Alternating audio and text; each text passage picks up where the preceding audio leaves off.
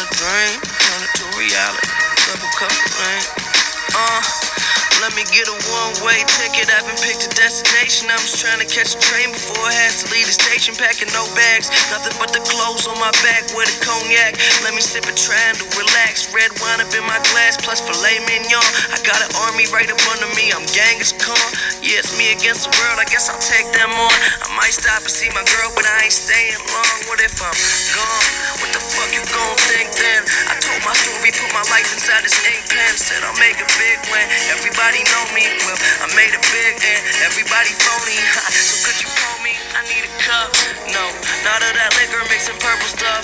I could talk my pain, but would it hurt too much? Go ahead, judge me. Hey, costs money, but this love free. Turn up to reality, double cup of lane. Standing on my balcony, looking at the sky. All we got is memories, so what the fuck? This is the Keezy Hardaway podcast. And since Friday, we all know of the untimely death of Mac Miller, only 26 years old. And I still been trying to process it. I mean, how can somebody so talented at 26 years old pass away? But that just goes to show you with success, your demons your personal demons just get amplified more. And that sucks. We all thought that he conquered his demons and he was able to beat addiction and go to rehab and relapse, which he was very vocal about. He relapsed plenty of times, but he always was going on the right path of trying to get sober and becoming sober and putting on music. But damn, 26 years old, I still can't get over that. Like, it's been fucking with me all this whole weekend and this past week until today. And I just been listening to his music. And I'm gonna honestly say after Macadelic, and then I kind of fell off on Mac Miller. I always knew he is good, he's talented. I saw him in concert after Best Day Ever dropped, and he put on an amazing show with Wiz. And I've always liked his music. He always was entertaining to me, hilarious. He could flow. He had bars. He mixed it up, did a bunch of different songs. He just had a lot of variety. And you can tell from the beginning he was talented from Nike's on My Feet. I still haven't got a chance to hear his very first mixtape, Easy Does It or Easy Mac. And I'm trying to look for it. I'm going to go on Dat Piff and try to find it and listen to it. But I never heard Delusional Thomas, that mixtape, and I never heard Faces till today. And I'm going to say after Macadelic, I listened to Macadelic, which I think to me personally is his best mixtape to me. And when he came around summer 2013, that's when Yeezus was coming out. That's when J. Cole was dropping Born Sinner, and Mac Miller still, with no, he didn't really care who was dropping the day. He dropped his second debut album, Watching Movies with the Sound Off. But before I get into that album, before I get into where I got lost in the shuffle of Mac Miller, I want to take it back to Kids. When Kids came out of nowhere, I knew I was already rocking with Wiz from Pittsburgh, and growing up, I've always been on forums like Nike Talk, and somebody dropped the thing of Wiz, and then I saw him on Two Dope Boys, then I saw him on Smash, I saw him on Real Talking Y.net, and I came across the mixtape and I downloaded it off this legal website I used to go to. No, it's not illegal, but a website that used to host leak mixtapes and leak albums. They used to leak all the albums early, which was called rapgodfathers.com. And I downloaded Kids and I was like, what? I mean, it was already off the rip Kids, off the movie, which is a classic. If you haven't gone and seen it, please go out there and buy it, download it, stream it, wherever you're gonna see it. It's a classic. It's very good, the storyline, the acting. It's basically a day in the life of kids in New York, and a lot of fuckery goes on, a lot of crazy shit goes on. So check it out, please. But the mixtape dropped, Kids, Nike's on My Feet, Knock Knock. Fuck, man, a lot of songs on that shit. I have to go on Wikipedia right now and just name the songs I remember. But that came out in the summer of 2010. And I was like, who the fuck's this young ass white kid? Like, he has my attention. I really want to see what he's gonna do next. And a couple months later, he drops Best Day Ever, and that he just went ham on that. He had Just Blaze, he had Fonte, he had Wiz Khalifa, he had Donald Trump before Donald Trump. I'm not saying before Donald Trump, but he had a hit song called Donald Trump, which was not referencing the racist bigot president we have now in the White House, but it was just saying he was gonna get big as Donald Trump and make as much money as Donald Trump, which it became a smash hit, #1 on YouTube. It went everywhere. And then that mixtape, it burned for a little bit until he finally dropped his debut album, which is Blue Slide Park.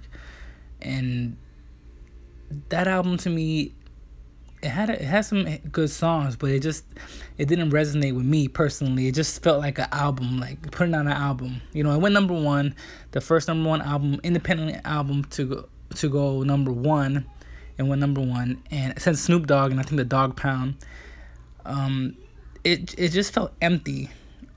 I mean, it wasn't Wiz that I knew, from Kids and Best Day Ever. It just was an album Wiz. And I'm trying to figure out, he wasn't really sure what to do with his music. Like, he didn't know what direction he wanted to take. So Blue Slide Park dropped, and then I've always known Wiz to be smoking weed, and I honestly didn't think he did anything else, or he dealt with issues. But on Macadelic, when that dropped in 2012, that was like, here I am, I'm sipping perp, I'm sipping lean, double cup me. And that album just had a whole different direction from Blue Slide Park. It had more trap sound. It had some soulful samples, and it had the production was way more vivid, and it was way more better than Blue Slide Park. And what's up, Papa? I'm doing a podcast real quick. Give me a besito.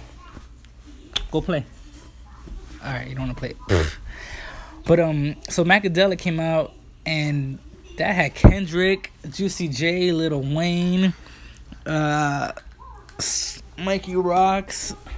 That just was a great mixtape altogether from the beginning to end, and that's the mixtape I've been playing back to back this whole since his death. I've just been banging that back to back. Then that album comes out, goes on tour, and everything's his career's taking off. He's doing features, he's doing verses with other rappers. He's making money, and then he drops Watching Movies with the Sound Off, which was pitted against Yeezus and J. Cole. And honestly, he did good. He fared well against the two. I wouldn't say J. Cole was a juggernaut at that point, but against Yeezus, Yeezus was a simplistic album from Kanye right after the birth of his daughter. And then from then, I didn't really hear it from Wiz. I mean, it came out, but I didn't listen to it like that. Like, I heard a couple songs, but it was a very easy pass for me. I just wasn't rocking with it. It just wasn't my vibe. Right about that time, that's when Migos were coming out. Migos were getting hot. I was fucking with Future. I was Young Thug, Gucci Mane, and that album, it passed. And then I didn't even know he dropped Delusional Thomas. I didn't even know he dropped Faces. But when he dropped Good AM, I gave him another shot, and I liked it. I was rocking with it. But then again, music comes and goes. I just let it pass. And then he dropped the Define Feminist or Feminism. And that one was also good. It had a couple of good songs, but I just wasn't checking for it. It wasn't for me. And I see his interviews all the time. I find him, he was very energetic, jovial. He just was a lot of fun. He just seemed like a cool guy just to hang around with, like everybody's friend. Cool with everybody, from the stoners to the hipsters to the trap dudes. He just had that charisma about him. And then Swimming dropped against, this year, 2018, Swimming dropped against YG and Astro World. And I was hyped for Astro World, and I didn't hear none of the singles off of Swimming, so I once again, I let it, whatever, Mac Miller put out an album. And I heard a couple of songs, and I wasn't in the mood or anything like that. But, so he passed away from a apparent drug overdose, cardiac arrest. And the first thing I had to do was pull up that Swimming and just give it, honestly give it a thorough listen. And I'm disappointed in myself that I really didn't give it a chance off the rip, just because I was so hyped on Travis Scott and YG. But damn, this album is good. From the themes to the lyrics to the production, it just was the whole package Like, you couldn't ask for a better, well-put album together without features, without super producers on it. It just was a genuinely good album, and you could hear the pain. You could hear him struggling with his sobriety on these tracks. And I gotta say, if anybody out there, honestly, go check this out. Check out this Mac Miller album, Swimming, right?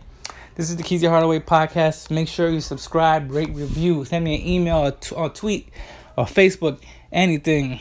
But, yeah, this is the Keezy Hardaway podcast. Rest in power, Mac Miller.